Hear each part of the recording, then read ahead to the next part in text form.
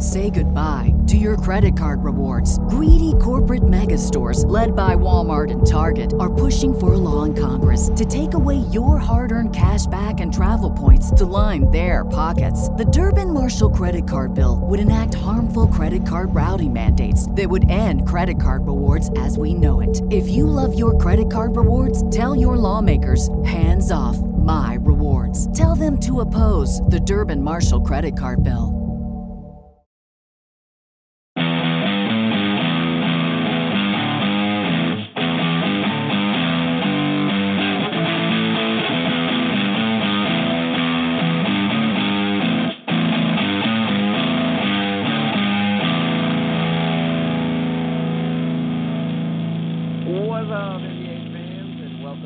Another episode of Full Court Press. I'm your host, Nick Smith, and we are presented to you, as always, by Geek Vibes Nation. And joining me tonight is Luke Alves. What up, Luke? Not much, man. Excited. Finally, finals are about to start, Finally it's here. I can't believe a whole year's passed. Crazy to think that I thought my team had high hopes, and here we are, just, finally down the road, and it's a lot of disappointment, but excited that, the finals are finally here upon us. Yeah, indeed. But I got to ask you, given that your team did not make it, how happy are you that the team that dispatched the Sixers and dispatched the team that beat your team made it out of the East?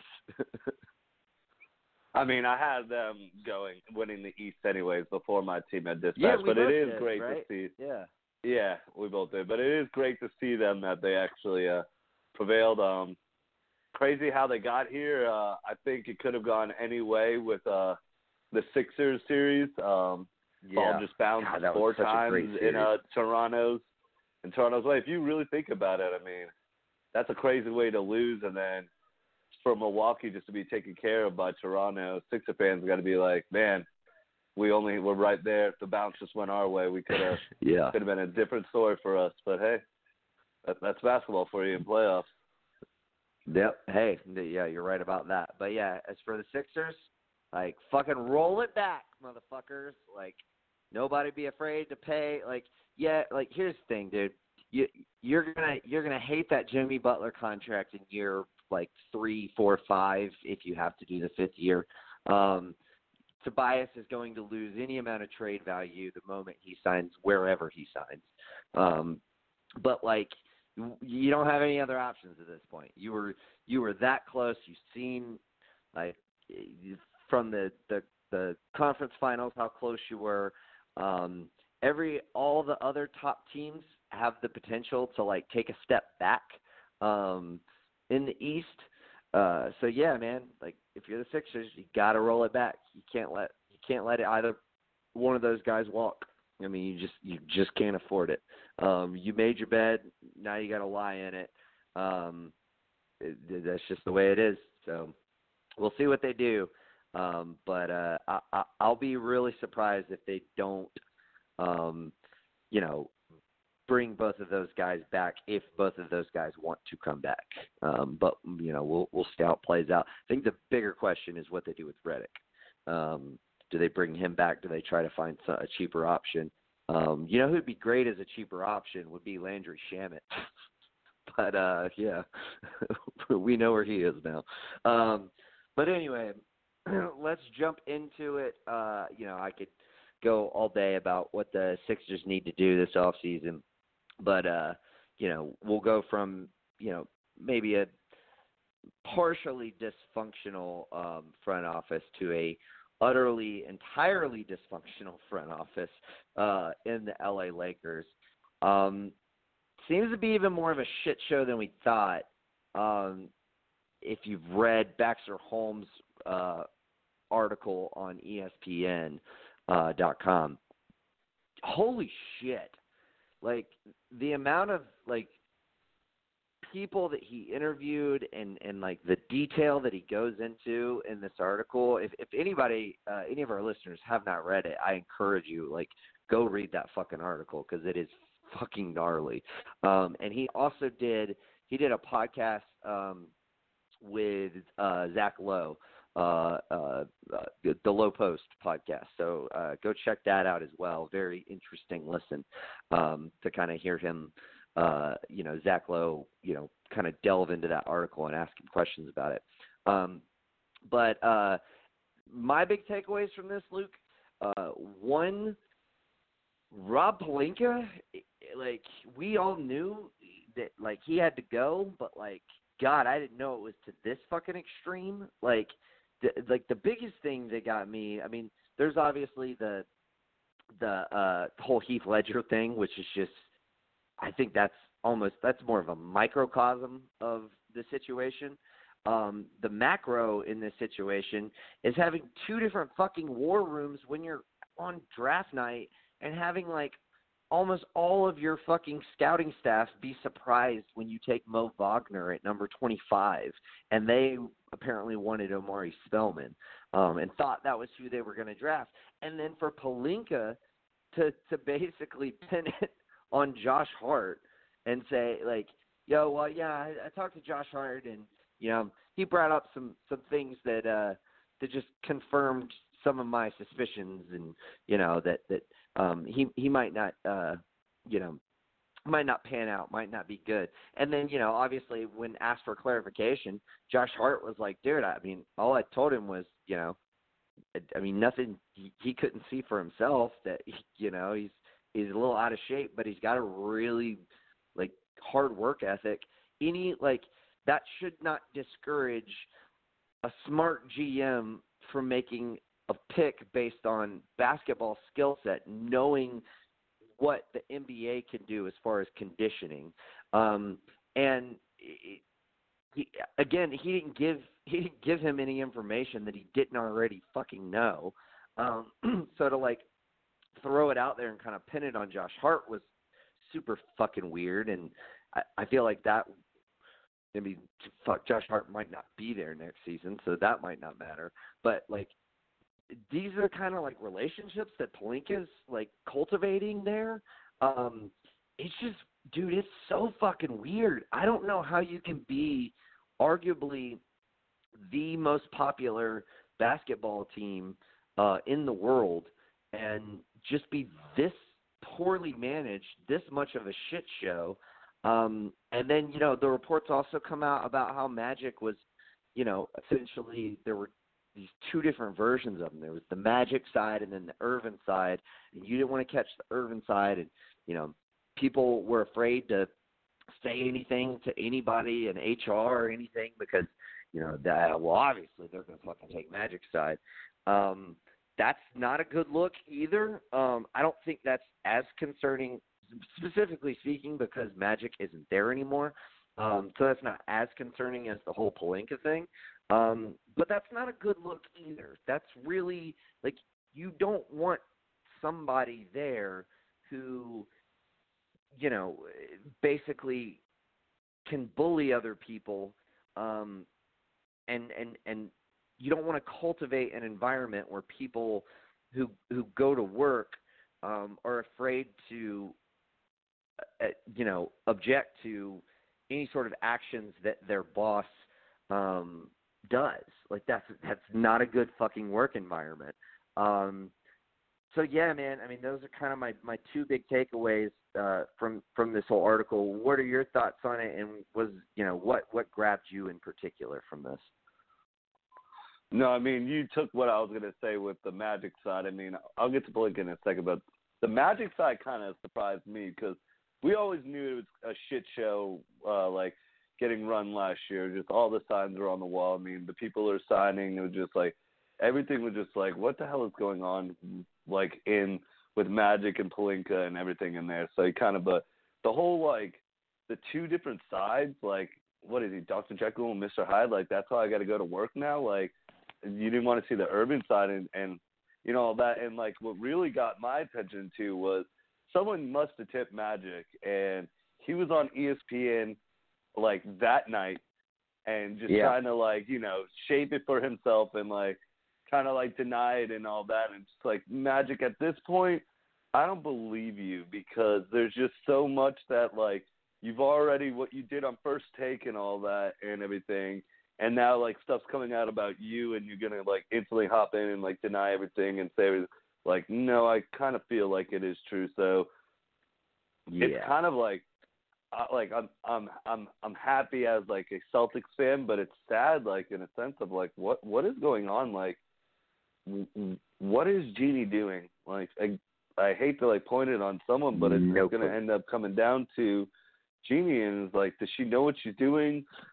She had way too many cooks in the kitchen. Like you hear about the Ramesses and like all these like different people that have to put their input into it. It's just like, what is this like care of like an organization that you're running? And like you said, it's the number one basketball team in the world, so it's you've got to have like a large staff and all that. And just from like the ground up, it's just like just terrible and all that. So it just, I don't know, it's shocking, but you know, it made me kind of like feel like it was more true how quickly you saw Magic on ESPN and all that, and then you know everything. And Stephen A. having a just to add on real quickly, like his little spiel about how he was never brought into the HR department. Like he's like, I never even fucking stepped foot in the HR department. Like the Baxter Holmes like brought up in the Low Post interview, he's like, yeah, I mean, I'm sure he didn't, because everybody was so intimidated by him that no one was going to ever bring any of this shit up. That like for fear of being ostracized or, you know, fired or, you know, whatever. So like the fact that like, well, yeah, no complaint was ever officially levied against you doesn't mean you weren't conducting business in, you know, ways that would be considered improper. Yeah. So it just, I don't know. That's the sad part. But the other part with Pelinka, I mean, at this point, you have to hold on to him for right now just because, like, it's already just a shitstorm. You can't even make it look even more terrible because you're not going to convince anyone. I mean, one person that I thought could have taken the job was David Griffin. He obviously was like, no, I'd rather do things in New Orleans and stay away from you guys. I don't blame him. Yeah, so it's going to be, you know, I mean, your one hope is I don't even know at this point. I don't think anyone wants to take the job. So do you just keep Pelinka? Are you? I know they're waiting until the finals are over, but what do you sell? I mean, well, wait, who'd you say? Not Bob Myers. Who are you talking about? Danny Ferry. Like, if you couldn't get any of the big names, I think you could get Danny Ferry, and he proved to be competent when he was in Atlanta. He had he got fired because of like some random like racist shit that he said. I can't even remember the exact context of it, but saying something about like we need to get more white people in the stands or some shit like that. He said something really fucking stupid, and it ended up getting him fired. But I mean, he's several years removed from that now. I think he would be a possibility who would be, you know, somebody who you could plug in who would actually be competent. Brian Colangelo, obviously he had the whole burner account scandal in Philadelphia. He's a year removed from that. I wouldn't mind him either. I mean, it's just like, but that's the level of things. Like, these are the guys. Like, there is nobody on the open market that I would not rather have than Rob Pelinka. Like, Jeannie needs to get in there, wipe the whole fucking slate clean, and just hire someone and tell them, build your staff, do your thing, you're in charge, go. Like, you don't have, like, run shit by me, but you don't have, like, 7 different people that you got to run shit by. Like, that's not how you manage an organization. And, you know, if they do want to get somebody like Bob Myers or, you know, Masai or, you know, any sort of big name, then that's how they're going to have to conduct, you know, their business. And, like, to me, that's how you should conduct it regardless of whether you get a big name. Even if you get someone who's just, like, competent. Like, fuck, give me Ernie Grunfeld over motherfucking Rob Pelinka. Like, Jesus. Like, this is just such a shit show. Now, all of this being said, I don't expect anything to happen. If it was going to happen, you would think it would have already happened. Like, I mean, you would have already, like, made the decision, all right, we're going to go in a different direction. Maybe you don't know exactly what that direction is yet, but you would have already made the decision to go in a different direction. So I don't expect any of this to change. I mean, I would hope that Jeannie Buss is smart. I mean, I don't think she's stupid. I would hope she's smart enough to see the writing on the wall, but I don't know. I don't think you stand pat now, but I think that's what she will do. No, I mean, she will do it, and I mean, it's just at this point where it's just like they're so invested, the Buss family is so invested in it, she can't sell it because there's nothing else that their family does, and it's just something to keep in your line and keep it going. But it's just like right now, it's just like all of them have just been terrible for like their dad's legacy right now. I mean, it's very simple. I mean, just get the right people to run it and stay out. I mean, don't have so many people going into it. I mean, if you're trying to get like a Bob Myers right now, I mean, it's going to be hard to sell him on what you have right now unless you sell him on the fact that I've been waiting to clear shop, but besides Vogel that we just hired, it's just you, and you choose everything. Just start from top down. What do you want to do?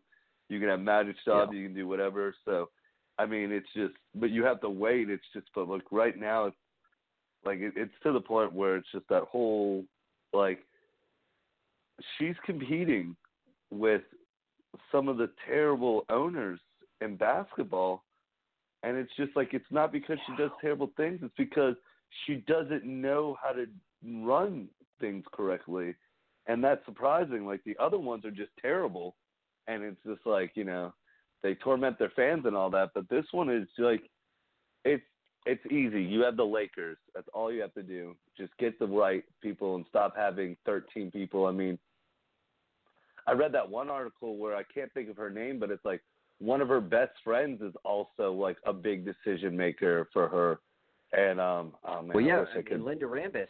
She and Linda Rambis are really close, and like Linda Rambis has a lot of sway in the decision making, and she's really tight with Rob Pelinka. So it's like it's this fucking web of nepotism that has just fucking entrenched this organization. And God, it's fucking sad, man. Like, I mean, none of us are Lakers fans on this pod. Obviously not you, not me, definitely not Joel. I think he may hate the Lakers more than you do, as crazy as that is to imagine. But like, and Juwan, neither.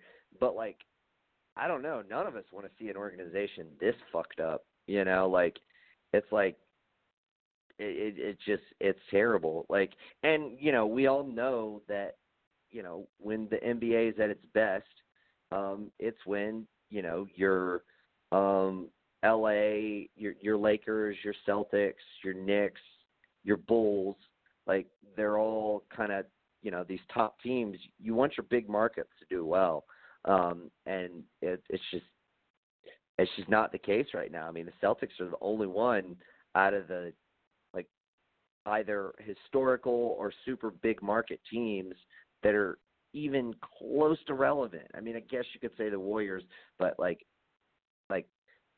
they're San Fran's, you know, the Bay Area is like a reasonable.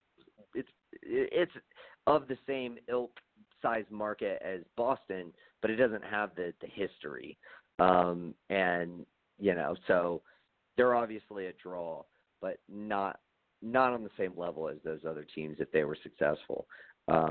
So yeah, I mean, it's just it sucks. Like I know Bill Simmons threw this out, and some other people have been talking about it. I've seen some articles pop up about it. Like, what would you if they strike out in free agency? Do you think there's a possibility that they trade for fucking Chris Paul? Because I mean, I think that's crazy. But, I mean, I can't put it past fucking Pelinka, you know? If Pelinka's still doing it, even, I mean, unless you get the right person that's in there, I mean, Pelinka's in it and you struck, like, because, okay, if I'm a free agent right now, what is selling me on going to your organization? I've heard a lot of agents already didn't like Pelinka, so that wasn't kind of working in his favor. When he was an agent, I kind of heard he had already built that reputation. And now not a lot of GMs like you, so it's just easy, like a word around, and just like everything that's written on the wall right now, like, I mean, you're seeing it. I mean, they're definitely like looking at it. So like, what's selling me to go to play with you and LeBron, and I don't know what you're going to do and if anyone's going to even trade with you and all that. So like, I mean, I don't think they're going to strike out because it's still the Lakers and they can turn around at any point, but I don't know what top free agent's trying to go there now. Are you going to settle with the tier 3 kind of level guys and sign them the big money, or I mean, I could totally see them giving Vucevic a max contract. You know, like, and but like, why? Like, I understand you struck out, but there's no reason. I mean, he's a good player, and like, don't get me wrong, he'd be pretty good on the Lakers, but not the max contract. I mean, so I could definitely see him doing we something saw like what he that, did in the playoffs, dude. He got completely taken out of the fucking whole series. He didn't do shit against Toronto. So it's just like, what would you do? And then in the end, I mean, it would be ironic if Chris Paul actually got traded to the Lakers this time and it didn't get, vetoed. So that would be funny. But I honestly, even though we finally got Chris Paul, just like 10 years too late or whatever. Yeah, I know he's LeBron's boy and everything, but I hope LeBron's like smart enough to be like, he's my boy, but I don't want to play with him. Like, he's my boy, but I just don't want to play with him because, I mean, no offense to Paul, he's a good player, but he's not a playoff leading point guard. He always has these issues with his players and all that. I mean, you just go back to Lob City and all that, and it's just running back right now what you've seen in Hardy. So it's not like he's the best player sometimes, and I think for LeBron, for their friendship, I think, like, I wouldn't want to play with them. But I wouldn't hold it past if Pelinka's still there and he's able to do, like, make his own moves and all that, and it, like, she doesn't fire Pelinka right after the finals, then I could definitely, if they do strike out, Chris Paul. I mean, what other team would really honestly trade for Paul? Like, right now, I mean, I don't see him holding a high market. The only other team that I could come up with, like, that made any amount of sense to me was the Heat. Just because like they could ship out some of those 2-year deals that aren't super nice. Like your James Johnson, your Ryan Anderson, or no, he's expiring this year. I can't remember who all. Olynyk, I think, is a 2-year still. Kelly Olynyk. Yeah, Olynyk. Trade. Yeah, and then they have one other one too. Dion Waiters. So like, if I could get out of like those shitty players that have 2 years left, like I'm not sending you like a slew of expirings for him. I'm not doing that. But like, if you're willing to take a package centered around like 2 of those 3 guys and then figure out what salary makes the money work and all that. Like I might consider that if I'm the Heat, like especially if I'm the Heat, and I could make that move and then, could potentially, go to the Lakers and say, hey, you missed all your big free agents. Like, We'll put together, a reasonably decent trade offer for LeBron James involving like, Josh Richardson, who's a really good young player on a team friendly deal, Justice Winslow, our number 15 pick, or 13 pick, and then, an expiring to make the money work or whatever. And we can throw in Bam Adebayo. So like, I feel like if I could get off some 2-year deals and get Chris Paul and then put myself in position to, put a trade package together for LeBron, because I feel like that if LeBron were to be traded, I feel like that is like the one place that like he could be traded where he would not be like pissed off about it. Like he'd be like, all right, cool. Well, I'm going back to Miami. Fucking loved it in Miami. Going to play with my buddy. We're probably not going to win a championship, but maybe we can get D-Wade back for a year. Maybe we bring Melo in, Banana Boat, like Miami, whatever, something like that. But I mean, it's still to me a stretch. Like I still feel like Miami would be like, and do we really want to do that? But if you're trading off 2 years, for 2 years of contracts for 3 years of Chris Paul, you're only giving up that one extra year of salary. So it wouldn't be the end of the world. But and I actually do feel like if I'm the Lakers, if I could get, a package centered around a late lottery pick, Bam Adebayo, Josh Richardson, and Justice Winslow, like I'd do that in a fucking heartbeat. Like if I knew it wasn't going to piss LeBron off, like if I knew there wasn't going to be like all these reports of him coming out saying, he was just stunned by the trade and fuck the Lakers and all that, like, I would want to run it by him and be like, hey, like we got this offer, you can go back to Miami and, get out of here and whatever. I don't know, maybe he would be like, yeah, you know what, that doesn't sound that bad. Like that actually, I mean, at least I can go back to a place I'm familiar with, that, I love being in, go compete for, in the playoffs in the East for the, final few years of my career. I don't know, whatever. But again, super, super, super fucking long shot. But yeah, I don't see very many players taking that contract. Well, let's transition over to that though.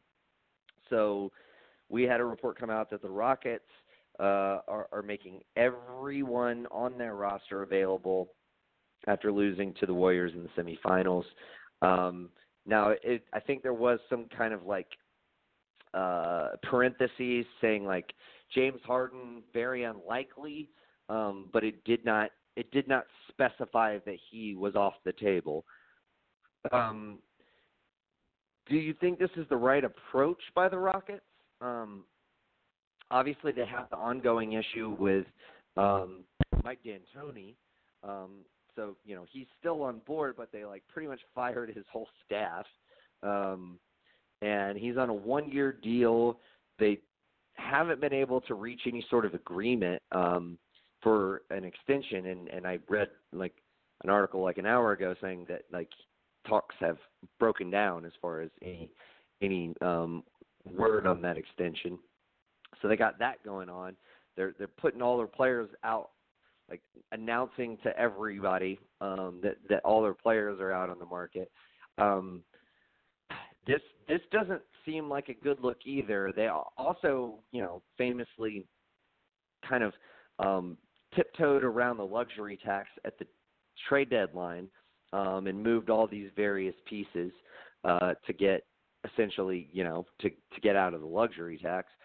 Not a great look. I understand why they did it, and I don't fault them for doing that because the players that they wanted to get that would have been worth it to go over the luxury tax, they just couldn't work out any sort of deals for, i.e. your Jimmy Butler.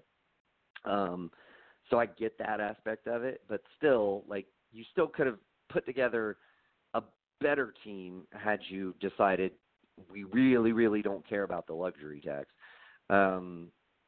Like, it would have been really nice probably to have had James Ennis, give you 20 minutes a game in the playoffs, as opposed to, anybody else that was getting 20 minutes a game. Gerald Green, for example. Because Ennis actually proved to be pretty important for the Sixers in their run. But yeah, what's your take on this? Who do you think is the most likely to be traded out of any of these guys? And just your general thoughts on the strategy coming out of Houston. No, I mean, I don't mind that he listed like F. Morey is the one that like told Woj is the one that tweeted out, and obviously if you talk to and they like, I don't mind that everyone's on the tables. I mean, obviously he's gonna go to Harden and be like, yo, check it, like real talk, you're not. but I gotta because you can't make everyone mad that it's just like everyone's on the table, but James Harden's off limits, because now it's just kind of looking like, yo, whoa, and it, say for instance, what if they don't do a trade and they just run it back, it makes things 10 times worse for that. So at least he kind of just put it out there none of y'all are safe, so just know that. So I mean, in all honesty, I think that they need to wait too until after, the whole free agency period's over, because, even though you just lost to a Durant-less Warriors, I'd try to just run it back and do minor things, not major things, but in all honesty, I see that happening over someone getting traded, just because, like you're saying, that Chris Paul contract is so bad. In 4 years or 3, do you want to be paying $42 million? That is what you're going to be paying for Chris Paul. That is just a scary, no.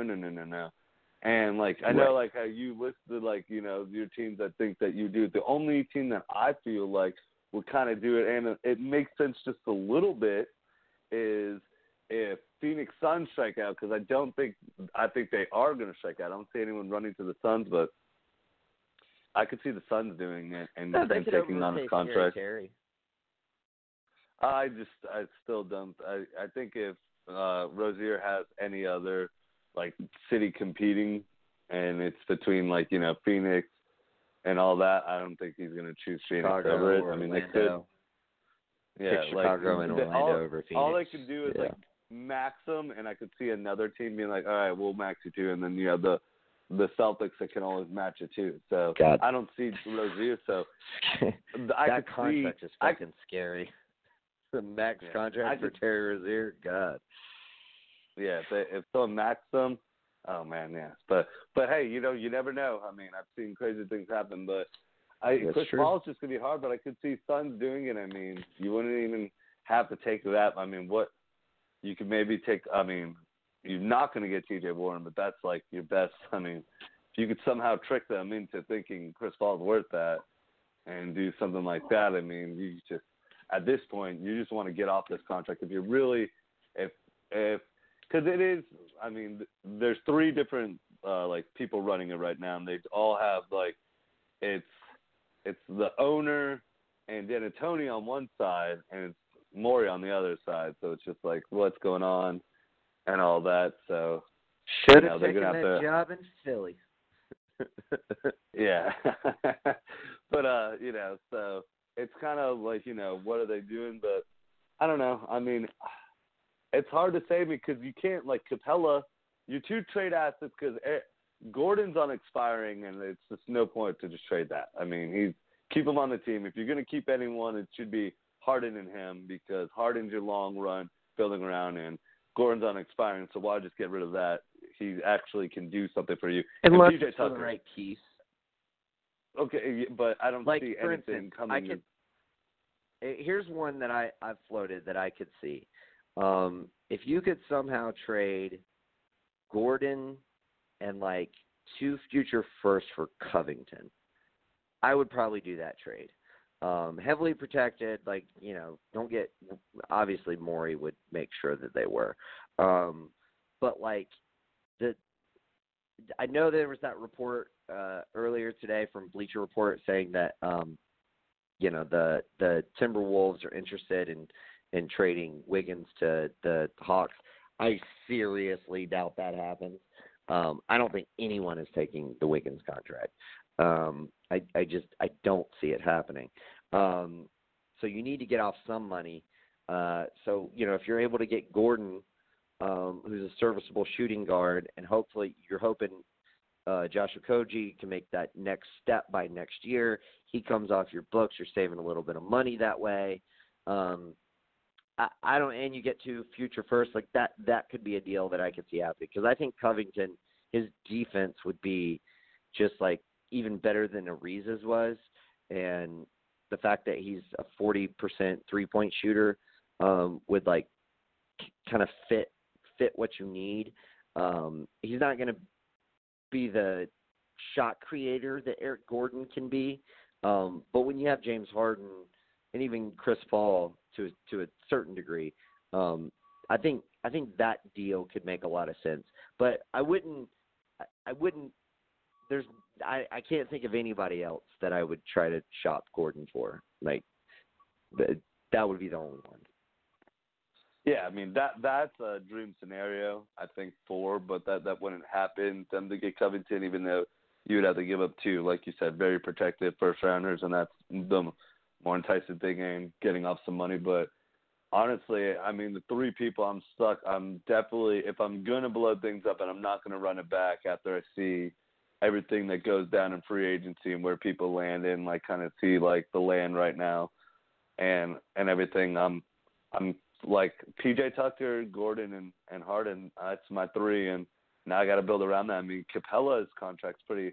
It's not like a lot of money. It's $20 million per year, if I'm not like mistaken. Pretty sure it's like no, that. It's a little less than that. It's like, I think it was like 15 this year. I think it was up to like 16.5 or 17 next year. So it's in that ball. I think it was 5 years, 110. If I'm remembering correctly. But it's an escalating contract, so it'll get bigger. It'll get a lot closer to 20 and surpass 20 by the end of it. So it's just like who's in his market right now? I mean, what are you going to fetch for that?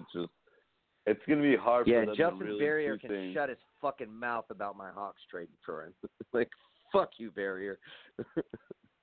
I honestly, before I had heard that and all that, I honestly thought that your team could be one of them. You or Dallas were two teams that I thought could take on the contract because you're not there yet, but this you could be like, it's not like it's putting you over the mark, but it's helping you out in some areas where you're kind of weak in. And Dallas too, I don't see anyone going to them anyways, and and that even though these centers are going extinct nowadays, it's not bad to have a type of center like that. So, and like, what else are you spending your money on? I mean, there's no point to do the Malcolm Brogdon. I mean, you could do the Brogdon, but like, say you don't get him because Milwaukee can always match it no matter what. So say like you're not getting a restricted free agent, you're gonna go get an you don't want to do like the terrible.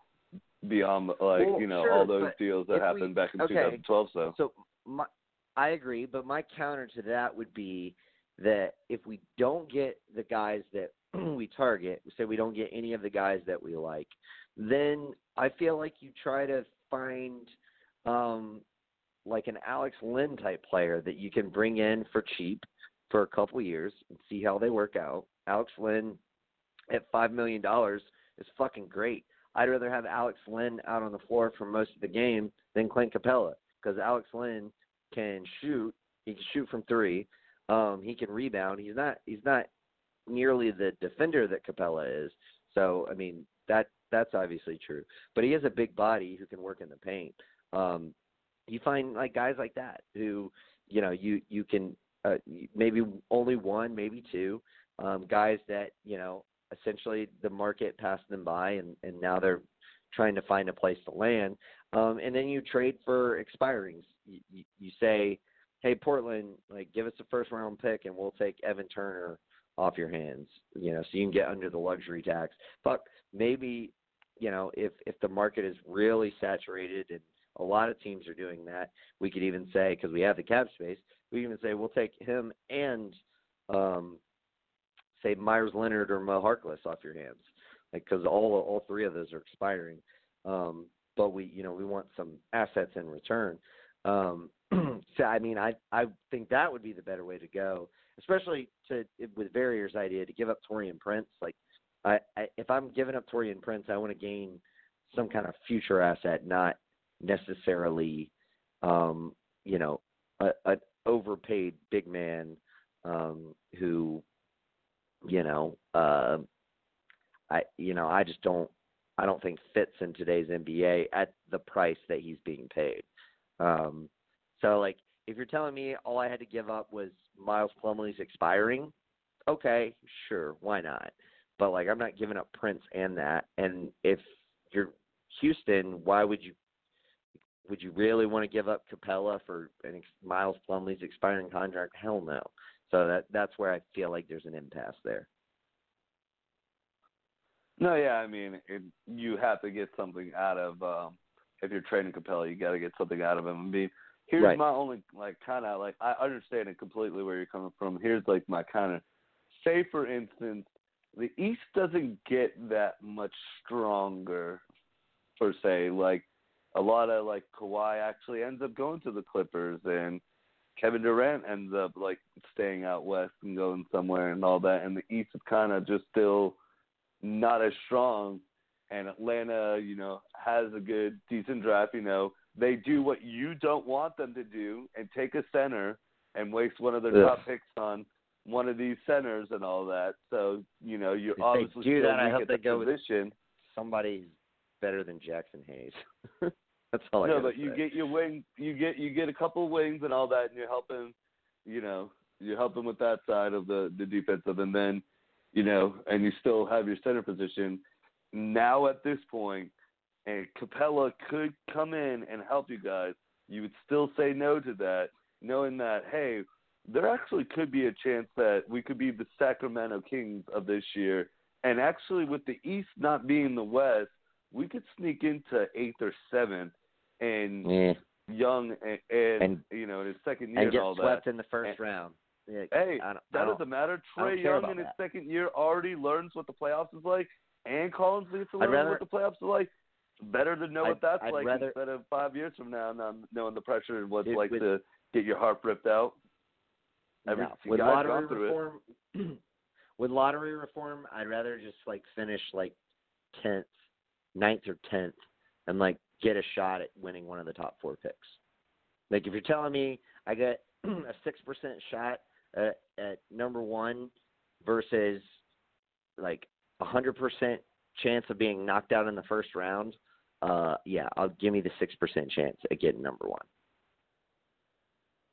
Yeah, see, I don't know. I mean, I just like the upcoming drafts. There's no really transcendent player coming out for a while. I mean, it's going to be 3 years till the next one. So at this point, I mean, might as well see what my young guys do. If the East, like I'm saying, if the East is weak, I wouldn't be kind of shocked or mad if I was a Hawks fan and that trade ended up kind of shaking out. I mean, I understand where you're coming from, but I just don't think if I want to. I'm sorry, go ahead. I was just going to say, just for I have a young coach, I have a very young team. I know who I'm building around, and those two, and it's better to get them out there and start learning, and especially for my coach to start learning on his own what the playoffs are like, because the regular season is nothing what the playoffs are.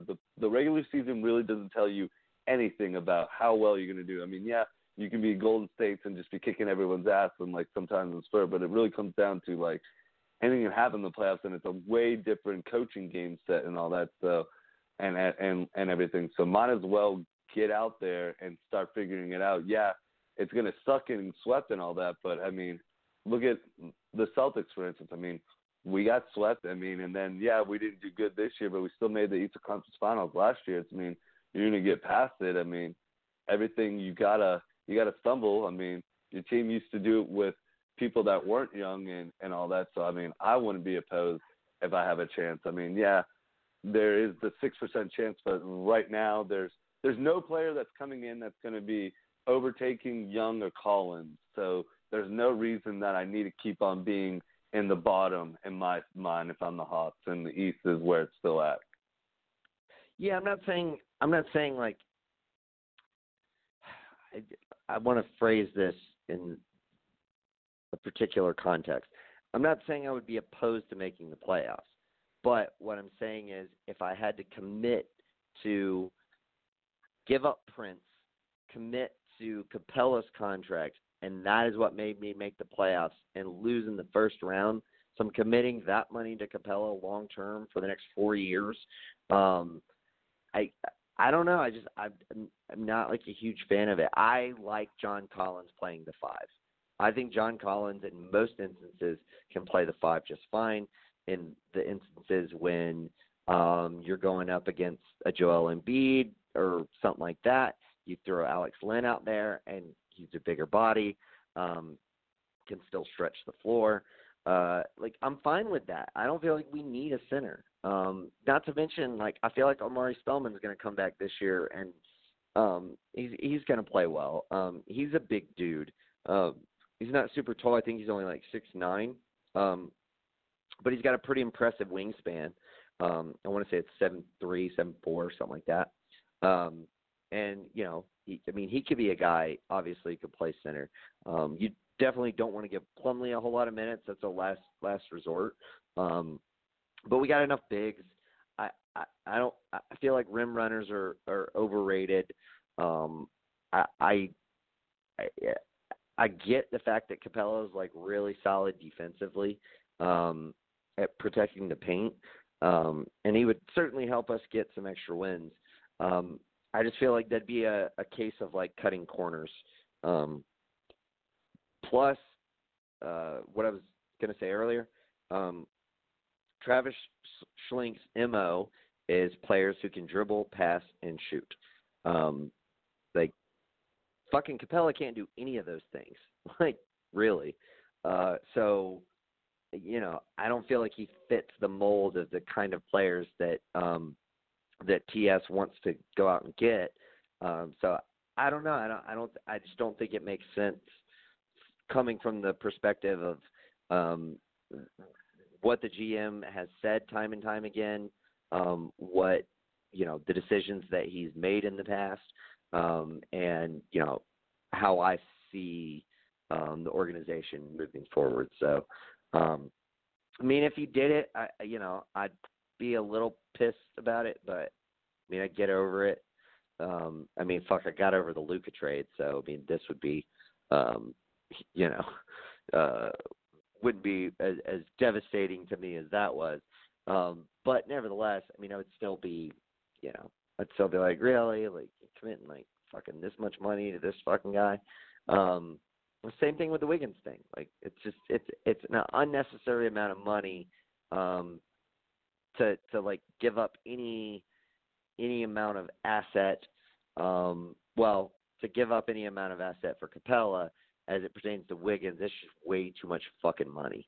Like, I don't want to pay a guy $30 million a year to take 18 shots and shoot 40%, like, and shoot 67% from the line. Like, it's just 33% from three, I think is what he shot last year. So same thing. But yeah, I don't know. We'll see. Hawks are going to be in like the realm of speculation because of their cap space, because they're a rebuilding team, because they have all of these various assets that they can move around. So I expect them to be in a lot of talks. I don't expect a lot of the things that are talked about to come to fruition. It's going to be the things that happen are going to be the things that aren't talked about, because that's kind of always the way the Hawks work. You don't usually hear a lot about what's going on with them until it happens. They're a very enclosed organization. Not a lot gets out. So, but we'll see. We'll see how it pans out. But yeah. So to tie it all back in, we both don't think Paul's really going to be on. Like, no one's going to really want Paul except for maybe the Lakers, and even then, I think we're both skeptical of that. I just to throw this out there, like, if I was the Lakers, I'd call up Morey and be like, you take LeBron for Harden straight up? Like, I feel like, along with this report that we got from the Lakers, a lot of this dysfunction is obviously tied to Pelinka and was tied to Magic. But there's a lot going on with LeBron and his camp and his dudes who get jobs, and Rich Paul basically, going and talking to Adam Silver about how he doesn't like Luke Walton. There's a lot of drama that just the LeBron camp brings in general, not to mention, all of the shit that happened with the team at the end of the season after the Anthony Davis stuff. Harden's 4 years younger. I think he's 4.5 years younger.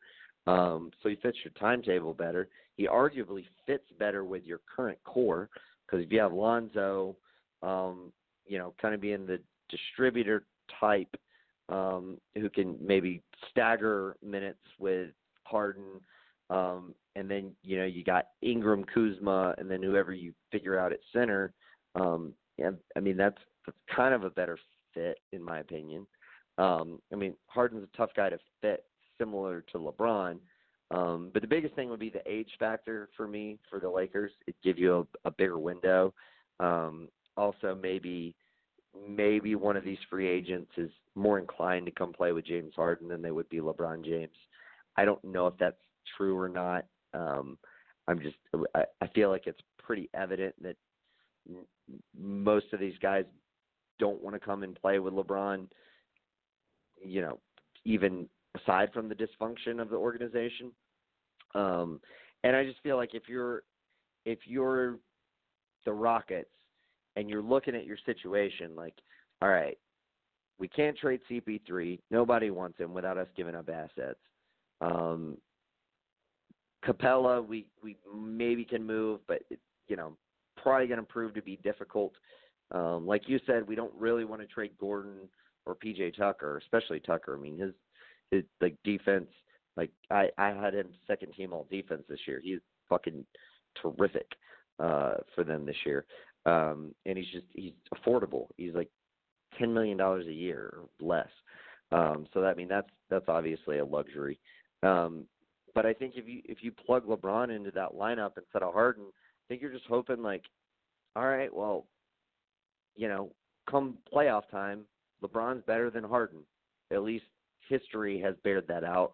Now, we don't know what's going to happen with LeBron and his age, but, our timeline pretty much goes by with where Chris Paul is. Because in 3 years, let's say after the next 2 seasons, CP3 becomes expiring, then he becomes easier to move. So maybe you're looking at a situation where you can move him in 3 years, so after the next 2 seasons. But at that time, now Harden is going to be tailing off from his prime. So it's like, what can you really do with that timetable going forward? Like, I would just be like, we're so tied to Chris Paul now because he's an immovable contract. Like, well, fuck, let's just upgrade a player who fits in line with CP3's timetable. That's LeBron James. I don't know. I don't think it'll happen. But I do think I don't think it's a bad trade for either side for the reasons I listed. What do you think? No, it's not a bad trade at all. It's just it's one of those trades that won't happen.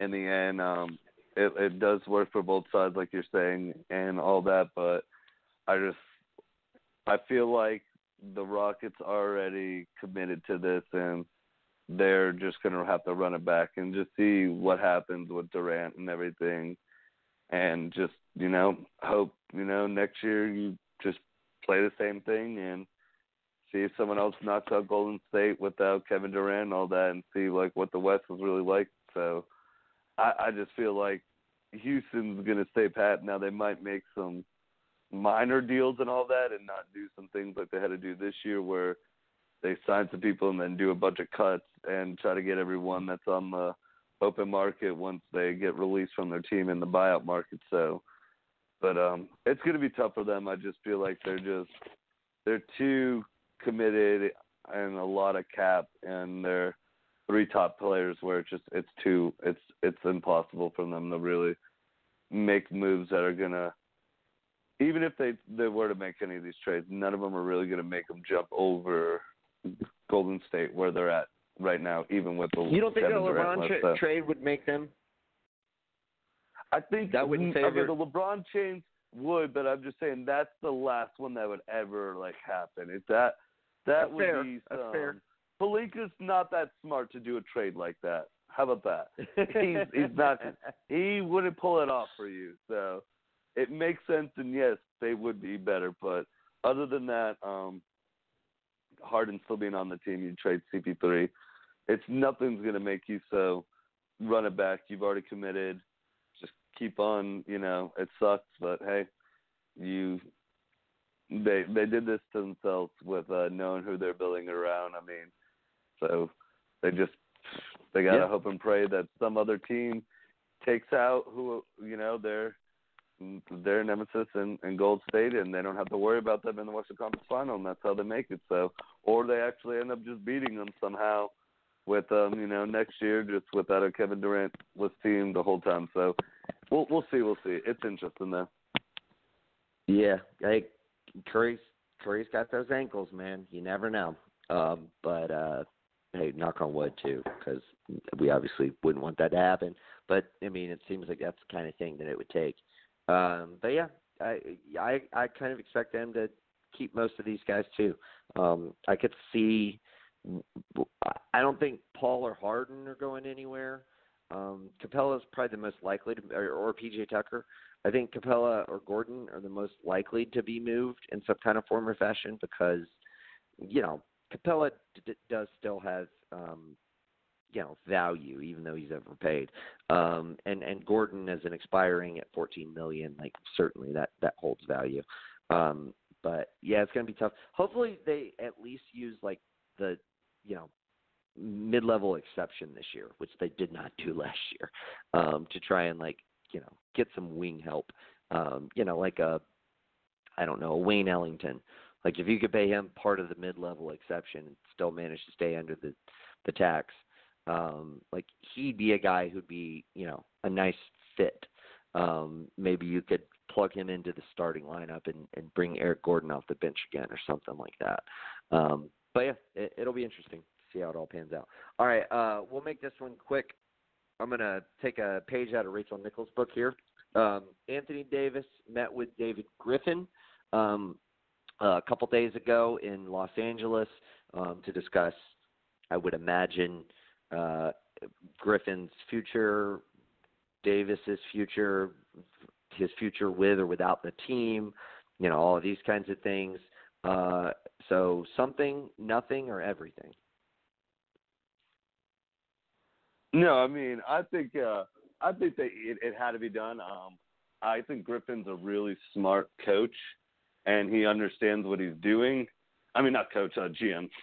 And he actually understands how to run an organization, all that. So I feel like, he's got to meet this star player that obviously is a very transcendent player, and see if there's anything that he can do to smooth it over. I mean, it might not work, but even if he can just get confirmation and Anthony Davis is just like, hey, man, I'm sorry, we could have Zion, and I see what you're saying and all that, but it's just at this point it's too far gone. I just like Griffin just being like, hey, man, just let it be on my terms that, I'm going to trade you and everything. Like, don't keep on leaking it out there and do what you did this year where you're saying all these things like, let me do the trade. I'll make the right one. We'll make it work for all sides. Like, let's just do it like how normal trades are behind doors. So I think, it was smart for him to do it right now because, we're coming up on the end of the year. Might as well not have like any kind of conversation with them before, I mean, they moved up the free agency and the draft too. So you kind of want to be like, even though everyone knows they're taking Zion, just like, here's my whole plan and all that. So I think it was smart by Griffin. Might as well see what you can do. If there's any way you can turn this around, run it back. I don't think if they do convince them, I don't think it's going to be one of those ones where people have been like, you can just trade them at the trade deadline. I just think Griffin already understands that if I'm going to trade you, I got to trade you right now when I can get the most out of you, not right at trade deadline where I'm not getting everything. So I just think it was just one of those kind of things. So, nothing wrong with meeting your star player that wore That's All Folks show to the last basketball game ever. But, hey, that wasn't your team that you're running. Yeah, I agree with you. I think it's smart on Griffin's part. I don't expect much to have come out of it as far as anything to change to change Davis's mind or to change the situation that Griffin finds himself in. But I mean, like you said, I think you sit down, you have a discussion with him. If he makes it clear that he still wants to be traded, and there's nothing that you could do as a GM to make him happy and make him want to stay. Short of, maybe, if he says, hey, like, if you take that number one pick and flip it into somebody who's actually like really good right now, like if he said trade the number one pick for Bradley Beal and number 9, I think Washington has, and see what you can flip for number 9 and to get, other things. Like, at that point, if I'm David Griffin, I'm like, yeah, I'm not doing that. Like, I appreciate that would get you to, like, stay for a year. If that's not getting you to actually sign the extension, like, at the moment that I make that trade, I'm not doing it, and I would still have to even think about it. If you did agree to sign the extension. But I don't expect any of that kind of stuff to happen. I mean, he wants out of there. That's kind of become clear at this point. And, but it's good to sit down and meet with your guy. I think one thing of interest here is if they do trade him to the Lakers, or whoever they trade him to, and just in the future in general, they're probably going to end up with more Clutch Sports clients on their team. David Griffin is very smart about this. He recognizes that you don't want to be at odds with an entire agency. That's how you end up not being able to get Paul George, because obviously that was a factor in Paul George's agent not wanting to send him to Los Angeles. Now, obviously, Paul George is still the person who made that decision, but I have no doubt in my mind that given the track record with the Lakers and his agent, that played at least some amount of a factor. So I think it's smart on his part not only to kind of see where you're at with Davis, but to make sure that you are crossing all the T's, dotting all the I's as far as how to go about making, leaving this relationship without a sour taste in the mouth of Rich Paul and Clutch Sports. Particularly if you, say, end up trading him to the Lakers and you get number 4 in return, and then you draft a player who was just signed by Clutch Sports, i.e. a Darius Garland or a Cam Reddish. So I think it makes a lot of sense to me to do this. I don't make much of it, but I think it's just David Griffin being smart and being calculating, and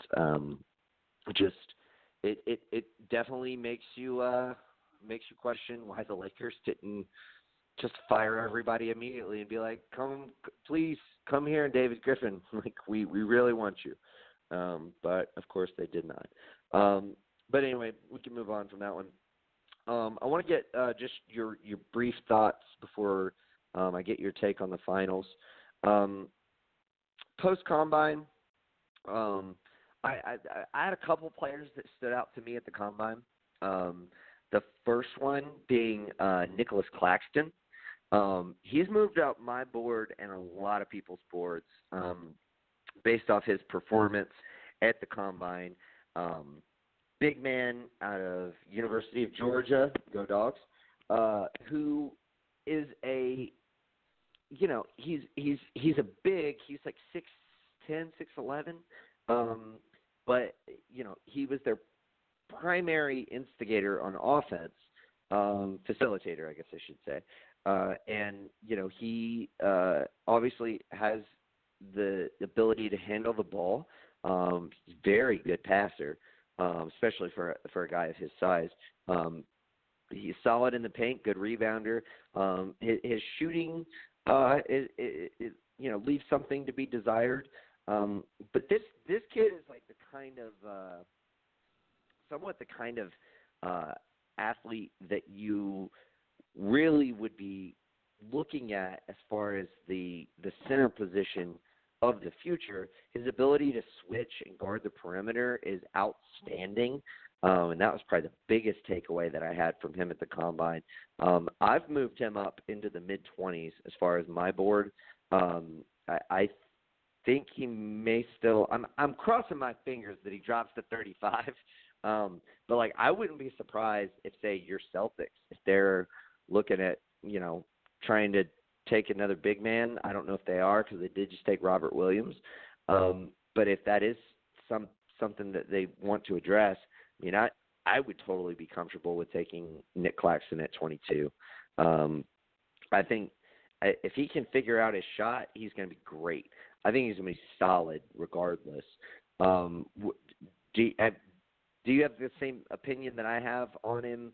And like, is there a guy who kind of stood out to you from the workouts or just a guy in general who you feel like has gotten a boost lately?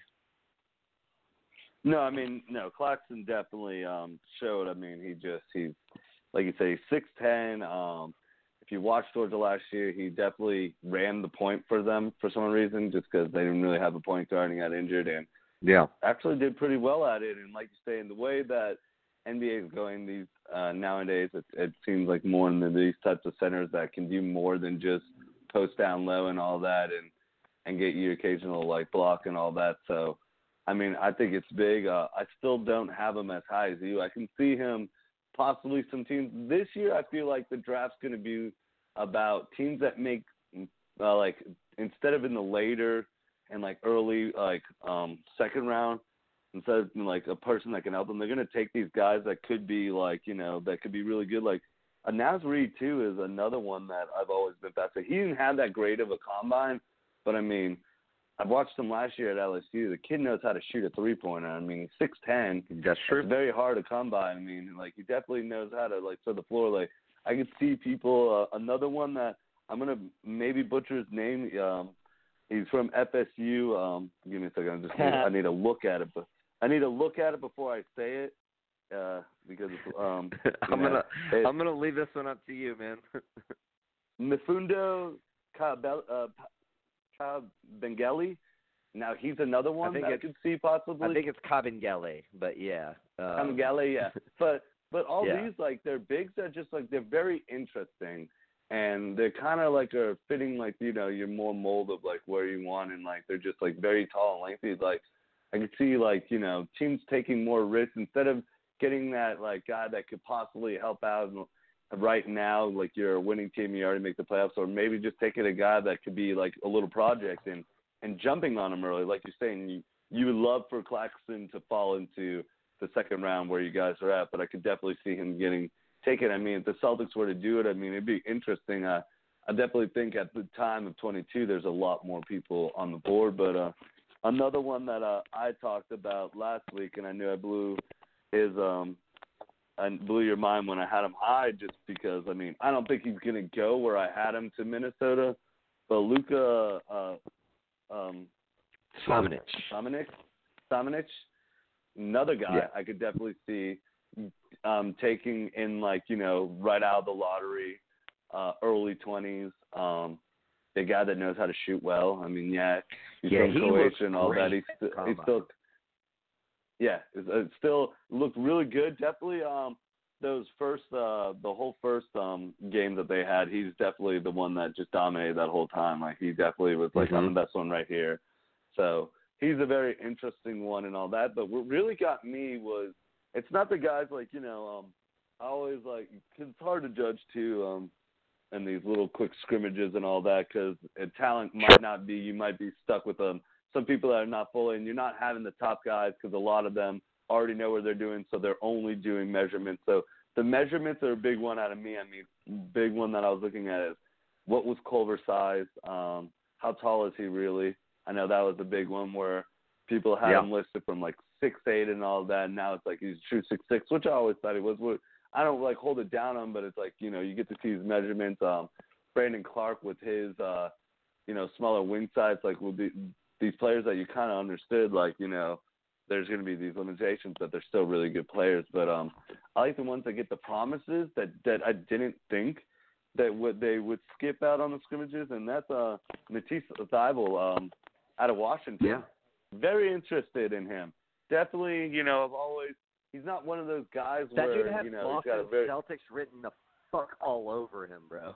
Hey, rumor is that he could have been – that's their process. Rumor is that he supposedly got the promise from them, so I'm not saying anything. I mean, I like it all the way. He's a 3-and-D kind of guy.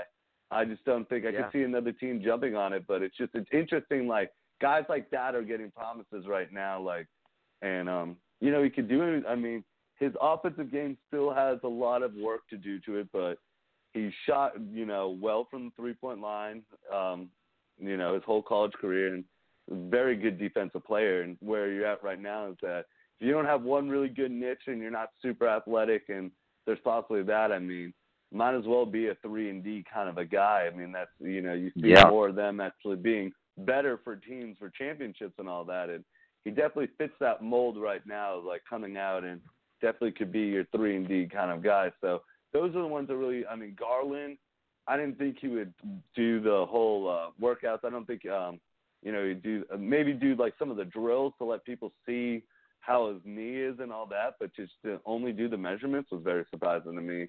I mean, obviously he's got a very so those ones are the ones that interest me, is like, you've already got this promise, though. There's something, that I mean, we all see it, but those are the ones that are definitely because Thibault's already obviously cemented himself as a first-round pick. I mean, it took me till the end of the year to really have him in the first round. I mean, that's one that obviously if you got this promise, you're not getting a promise like, hey, man, I'm going to take you in the second round. It's like, yeah, man, okay, I'll skip out. No, you want to improve your stock as much, but you already got your promise that you're in the first round. I mean, you could be like last year, like Ernie obviously got the promise. I mean, he was hurt, but he obviously knew that Atlanta was going to take him because, I mean, it's not like Atlanta was like, at all costs, we'll get you. So it's just like, it's those ones that are just like the more surprising, that they didn't have to do anything to raise their stock to be like a Nick Claxton and get themselves out, that, the body of work, it's like they don't have the highest feelings and they do, but they're just like, they could do really well, and they're just kind of what you want. And if you can get them in like the later 18 to 24, there's nothing wrong with taking a swing on a guy like that. Yeah, absolutely. So a couple other people who stood out to me, Grant Williams scored very well on the basketball IQ test that they do there. So that'll be interesting. He's got a lot of movement. Like, there are people who have him as low as like an early second rounder. There are people who have him in the late lottery. I've seen a lot of variation on him. I have him as like a right around number 20. I'm not sure exactly where as of right now. I don't have my list in front of me, but somewhere in that ballpark. But I think he's really interesting. I think another player who kind of fits the same mold as him, P.J. Washington, your dude. I think I think his general stock is higher, probably because of his size and his more apt three-point shooting. I think Williams I think he's a smarter player, but he doesn't seem to have the intangibles that Washington brings. I'll be really interested to see which one of those guys goes first. Like I said, P.J. Washington, generally considered the better prospect across most boards. But I mean, I've seen some people who have Williams ranked considerably above him. So I think that'll be an interesting thing to follow. I also just a few guys who I think maybe, if not should consider going back to college, should be fully aware that they may be looking at two-way contracts at best, and potentially even going undrafted and having to try to sign from there. I just had it. What's his name? Charles Bassey, out of Western Kentucky. That dude's stock was super high. He was first rounder at least on one of my mocks. He's just continually fell throughout the year for me. He shoots reasonably well from three, but on a very low attempt margin. He looks lost trying to pick up defensive positioning and things like that. Which, I mean, to some degree you can teach, but he looks really lost when he's on a basketball court on the defensive end. And you don't have to have the most elite defensive center, but defense is really probably most important at the center position. And the fact that he just doesn't seem like he at all knows what he's doing, and he doesn't bring you that sort of elite scoring upside that, say, a dude like DeAndre Ayton brings you. It's hard to see the value in that. I still think someone's going to take him in the mid-second round, but I wouldn't. I would not want my Hawks to take him at 41 or 44. I just think there's going to be better players available there. Isaiah Roby, he's another guy who I think his stock has risen some. He's not the most physical guy, and that's the biggest knock on him, because he's really an interior player who plays with finesse, and he doesn't have the physicality that you would want. But again, strength and conditioning, NBA, just like I brought up earlier with the Lakers and Amari Spellman, you can get a guy to put on some muscle mass once you get him in. I mean, we have so many examples of that. So I think he'll end up being a mid-second rounder. I like him. I would be totally fine if the Hawks took him at 44. And there was one other guy. Oh, Daquan Jeffries. He's a guy that 6'5", super athletic. I think that I have no idea where he's going to go. See, I think he could be as high as a late first rounder, or he could go undrafted. I don't think he's going to go undrafted. I expect him to be somewhere in the late 30s, early 40s. He's just a guy that I would definitely take a very long look at. I just feel like he's a guy who he just fits what you want in today's style of NBA player. He's got several weaknesses, but I do think he's the kind of guy that I would roll the dice on, especially in that picks 40 through 50 type range. And one more guy that I think really raised his stock at the combine, Terrence Mann. This kid is just all motor, all effort, can't shoot to save his fucking life, but he gives you everything else. He's a big body on the wing. He looks like he's going to be excellent defensively. Kind of reminds me of like a Tony Allen type, just bigger. And if you can ever get him to fucking hit a jump shot, dude, I mean, if this kid could, if this kid shot even 36% from three, he'd be a first round pick easy. I totally expect him to be basically somewhere in the 40s to 60 range, probably I would say no lower than 55. But I totally think he'll get drafted. He may be a two-way player for a couple seasons, but I think he's going to be good. I do. I like the effort. I like all of the intangibles. It's just, can he get his shot together? But yeah, a lot of interesting things going on. Of course, we're going to continue to follow it. We'll be covering the draft up to and during and after and all of that. So that'll be a lot of fun. So yeah, be sure to stay tuned for that in the coming weeks.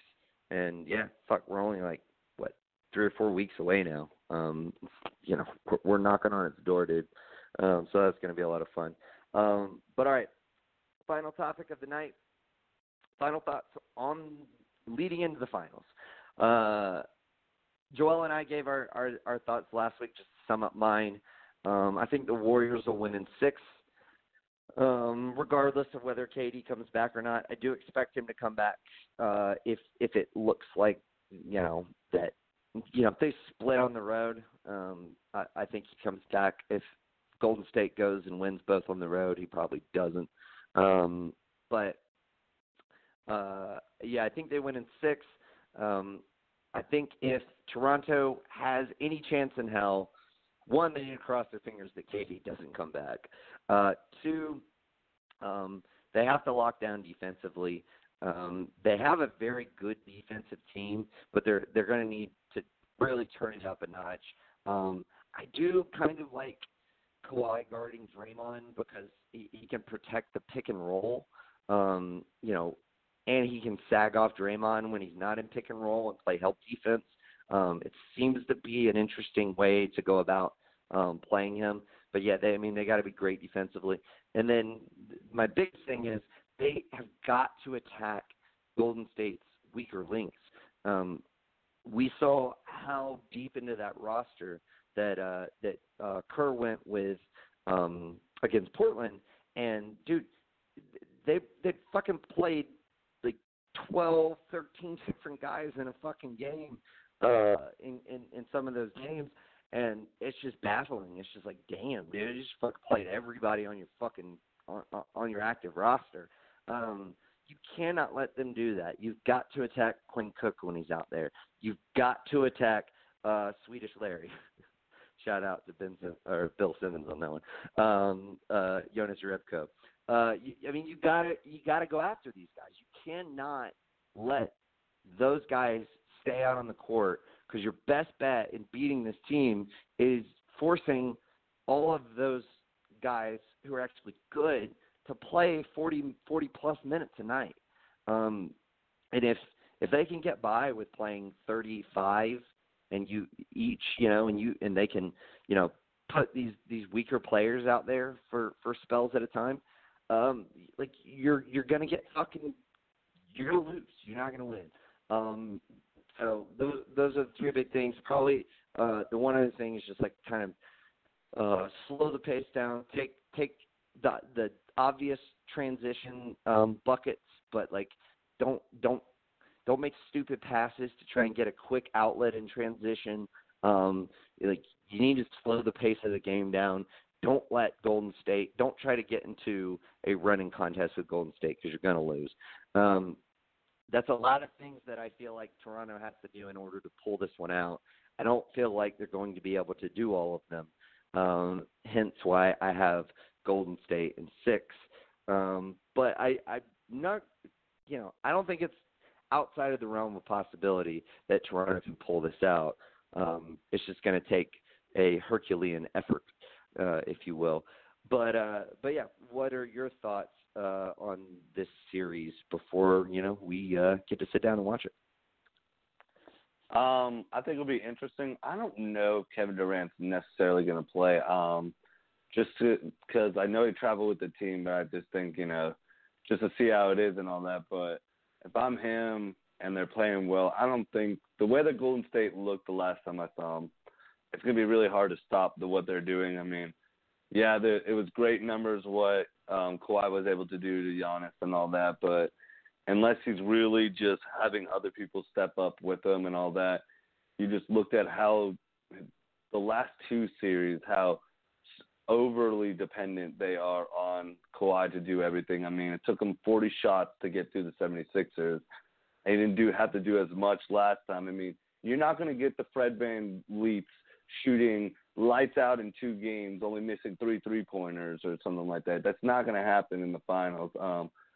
I just don't see the other people stepping up, the Lowrys, the Siakams, the Gasols, and all that, stepping up to do what a team that's been there the last, this is the 5th year in a row. They know how to play. It's the same team. I have more confidence in Iguodala than I do really in the second player for Toronto right now, just because it's a whole different game. I mean, and I feel like Golden State, even right now, they had the Cousins is active right now. I don't see Cousins having any help to them right now. Even if he's 100%, I just don't see that him. I think he's more of a minus right now getting into this team right now because he just doesn't fit it, what they're doing. And it's just run it the way you have. I mean, it's going to suck and all that. And, yeah, you might put a lot of strain on 5 to 6 guys and all that. I don't see them having to do what they did and going to, 11 deep and all that. But I just feel like right now it's going to come. I could see the first game, Golden State shocking Toronto, even though it'll be a good game. I see Golden State shocking them and winning it. Then I have it in 6 as well. I wanted to do it earlier than that, but I do feel like Kawhi has shown that he is probably one of the best players right now, and he could definitely sway a game. And I could see, I mean, it's like you said, his best option right now is playing Green and all that and trying to do that. But I could see him just being a smart player and not like Houston and D'Antoni and watching Curry murder you. I could just see him being like, all right, all of you guys, there's going to be a mismatch somewhere else, but you're not doing it, and I'm covering Curry. I'm just going to straight up just take him out and all that. Like, he's not going to be able to stop Kevin Durant, but I just feel like Kevin Durant's cap injury is more than what it is, and I just feel like that's going to be his limitations rather than Kawhi doing what he did against Giannis to Kevin Durant. They're just two different players and all that. But I can definitely see Kawhi just being like, hey, I'm not letting Curry beat me. Like, he beat me one game, and I kind of sat back and let you guys do it, but not happening twice. So I could see him making it interesting. I mean, like you said, Toronto, there is that small chance where you play the series, over a certain amount of time, and they oddly do win, a good, 7 out of the 20.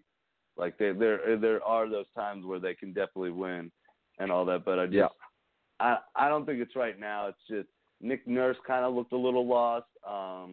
Not saying he's a bad coach and not saying he's bad for them, but he kind of just looked lost in the moment. And Kerr just being just this whole team 5 years in a row. They know the whole parade. They know everything, the whole theatrics behind it. And I think they're going to take care of business. And I unfortunately just think it's going to be without Kevin Durant. And I'm not saying that's a bad thing. I do think Kevin Durant makes them a way better team and all that. I just think right now, the way that the last that I saw them, they've been sitting for a while, so they could have cold feet and all that and hadn't been. But the last that I saw them, they look really just in their stride. Just after Game 6 of Houston, they just turned into a whole new beast. Yeah, they really did. By the way, who's going to sneak a foot under Kawhi on a jump shot? Is it Swedish Larry? Is that who they're going to ask to do it this time? No, I'm pretty sure they still got Zaza somehow in the books. They're like, yo, he's still here, but we're bringing him back? Yes. It's going to be Zaza somehow. Maybe you just pay for Zaza to have, a courtside seat so he could just sit there and stare at Kawhi to intimidate him. It'll be interesting. Yeah. Don't get me wrong. I do think Kawhi knew, but that Spurs team, that one year where he did get tripped, Kawhi would definitely, I do feel like if he didn't get hurt, I had a feeling that they were going to win. But that Spurs team is different than this Toronto team. That Spurs team is still kind of the last of the people that have been to the finals and have been there. So it was a more experienced. rounded. I don't think they're more talented. Yeah. Though. No, not more experienced team. That's what I'm saying. They just kind of understood. Yeah. So it's a different team, and they're just Toronto. It's the last 2 series that just showed me that they're a good team, but they're too heavily riding on Kawhi and everything that Kawhi can do. Yeah, no, ultimately I agree with you. They're going to need at least 2 other guys to step up, and we'll see if that happens. I think you maybe already answered this question by saying you wanted to take it in less than 6, but you settled on 6. What do you think is more? What would shock you more, for Golden State to sweep them, or for Toronto just to win the series? Golden State to sweep them. I just feel like Toronto's not Portland, not anything against Portland and all that, and that's the last thing. But Toronto's actually they do what I hope that they can get is good bench minutes out of a lot of people and try to just run that way. So I do see 2 games. I was contemplating it in 5 just because I could see Golden State, one of those games where they're losing the whole time and they just snuck it out the end. Yeah. Yeah, no, I mean, I agree. I would be more surprised with a sweep. I think Portland. I think Toronto's going to get 2. I really do. I think they'll get 1 at home and then maybe like win game 5 type of situation. Or maybe win, one of the games in Golden State and then, lose the last 2 or something. I feel hard pressed to think it's going to go 7. But hey, if it does, Toronto does have home court advantage. So I would fucking love for it to go 7. That'd be awesome. And you know what? I would, as much as I'm anti-Toronto because of what they did to the Sixers, I still would kind of like them to win it. I mean, it'd be great for the city of Toronto, especially given the utter collapse of the Maple Leafs. And it would just be it'd be nice for the Warriors to get humbled. It would be a treat. But we'll see how it all plays out. I mean, if there's one guy that can do it, it's definitely Kawhi. All right, we're gonna wrap this thing up, but before we do, I do want to ask you because there's been a lot of talk about this lately. Who's the best player in the league? We got Kawhi. We got KD. LeBron hadn't been in the playoffs this year, so it's almost like he didn't even count. We had Giannis in the mix until he went out. I think you got to throw Steph Curry in it based off what he did once KD went down. Who do you think right now, gun to your head? Who do you think is the best player in the league right now? Kevin Durant. Don't get me wrong, a lot of those guys you say are really good, and it's really hard just to do a quick one like that.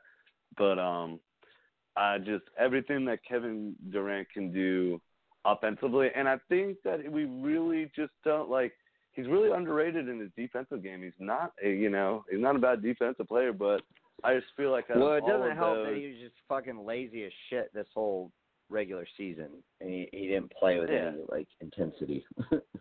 And even in that Clippers series, he was pretty lazy defensively. When he wants to be good defensively, he's really fucking good.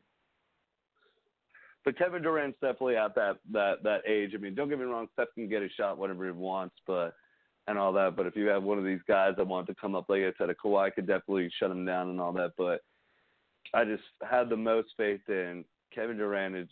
He's going to get to his shot no matter what, and it's unstoppable. Yeah. I feel like next year we're really going to get the true value once he goes to his own organization, does things, and really just oh damn, well this is Kevin Durant that we kind of forgot how dominant he is. So I'm just going to go Kevin. Don't get me wrong, Kawhi is definitely a better two-way player and all that, but I just feel like I don't know, Kevin Durant right now would just destroy Kawhi if he was healthy and it was going a healthy Warriors team from if they were running into the Warriors team of last year, what happened to LeBron and Kevin Durant just dismantled him. Kawhi being the great player he is, you're just not stopping KD, and he just knows it. I just feel like he's in his prime, and he just knows that I'm just unstoppable right now. I agree with you. I think Kevin Durant is the best player in the NBA. I think Kawhi is second or third. I still put LeBron in that top 3, even though he got hurt this year, and obviously the team didn't make the finals. The playoffs. But I feel like there was a lot of shit going on in LA, as we discussed for the first half hour of this pod, that led to them not making the playoffs. In their dysfunction in general, but just in a vacuum, I still think LeBron is on that level. But I think those are your 3 guys right now that are just the 3 most well-rounded, crafted, best players in the league. LeBron obviously lacks a lot defensively that from where he used to be and even what Kevin Durant shows night to night and everything. But, I mean, you put LeBron in, a 7-game series, and he's going to flip that switch. He's going to turn it on defensively. Now, whether his teammates who have slacked off on defense all year, as we saw, with Cleveland last year, are able to do that is a different story. But, yeah, I mean, he's still up there for me. But, yeah, I agree with you. I think Kevin Durant is just like you said, he can get a shot anytime he wants to get it. He's so fucking tall. His wingspan's crazy. Where he releases his shot is just above everybody else's hands, anybody else's standing reach. And it makes it impossible to guard him. And that's the thing. Like with Kawhi, as good as Kawhi is, like you can affect him. You can make it difficult for him. He hasn't really gotten shut down in these playoffs. He really struggled in that first game against Milwaukee, and there were a couple games in that Philadelphia series where Simmons and Butler did a really good job of slowing him down. But for the most part, he's gotten what he wants. But like you can affect him. He's strong as fuck though. Like when he decides he's getting to the paint and he's got that finesse move where he can kind of bully you and bump you back, but not draw the charge and then back up and take the floater. Like that move is so fucking solid. But like, yeah, dude, KD, he just the only thing that could possibly stop KD is just KD. Like KD just being off. Because nobody is going to guard him. The only person that I think could there's two people who I think maybe could guard him. And one would be Kawhi, the other would be Giannis, just because of Giannis's length. But, yeah, I mean, he's so fucking good. But I'll tell you this, if the Raptors end up winning this series, I definitely think Kawhi at least gets the moniker. Because if you beat the Warriors, I don't give a fuck if they got KD or not. If you beat the Warriors, with the guys you got on that Toronto team, you get the mantle. You're at least for next season, going into next season, he's the best player in the league. But yeah, I'm with you though. As of right now, I would go KD, and I think the narrative would still be the majority would still pick KD if he hadn't gotten hurt, because KD's blueprint would still be all over the series that they've played, instead of it transitioning back to their, share the ball, strength in numbers kind of format. But yeah, it'll be interesting. I think next year we should probably do I don't want to do like an expansive list, but like a top 20 or something, preseason top 20 best players in the league. That'd be fun. But anyway, Luke, always a pleasure, man. Appreciate you joining me. Hey, thanks for having me. Peace out. Peace, brother. And thank you guys for joining us tonight. It's a fun podcast. We hope you enjoy it. We got some more great content coming your way later this week. Obviously, we got some finals games that we'll be breaking down next Tuesday and Thursday. We will eventually get to our awards for the season. We were planning on doing that tonight, but unfortunately, Joel and Jawan had conflicts, so we had to postpone. But we will get to that eventually. And be sure to check out Wrestling Geeks Alliance this Saturday, a special Saturday edition of WGA with Dane and Chris and Geek Vibes Live. We'll be coming at you Sunday. We have some other great shows, this week. Geeks Against the Grain on Friday, and Tia's Top 10 Saturday morning, so be sure to check those out as well. But we'll catch you next week. Until then, peace.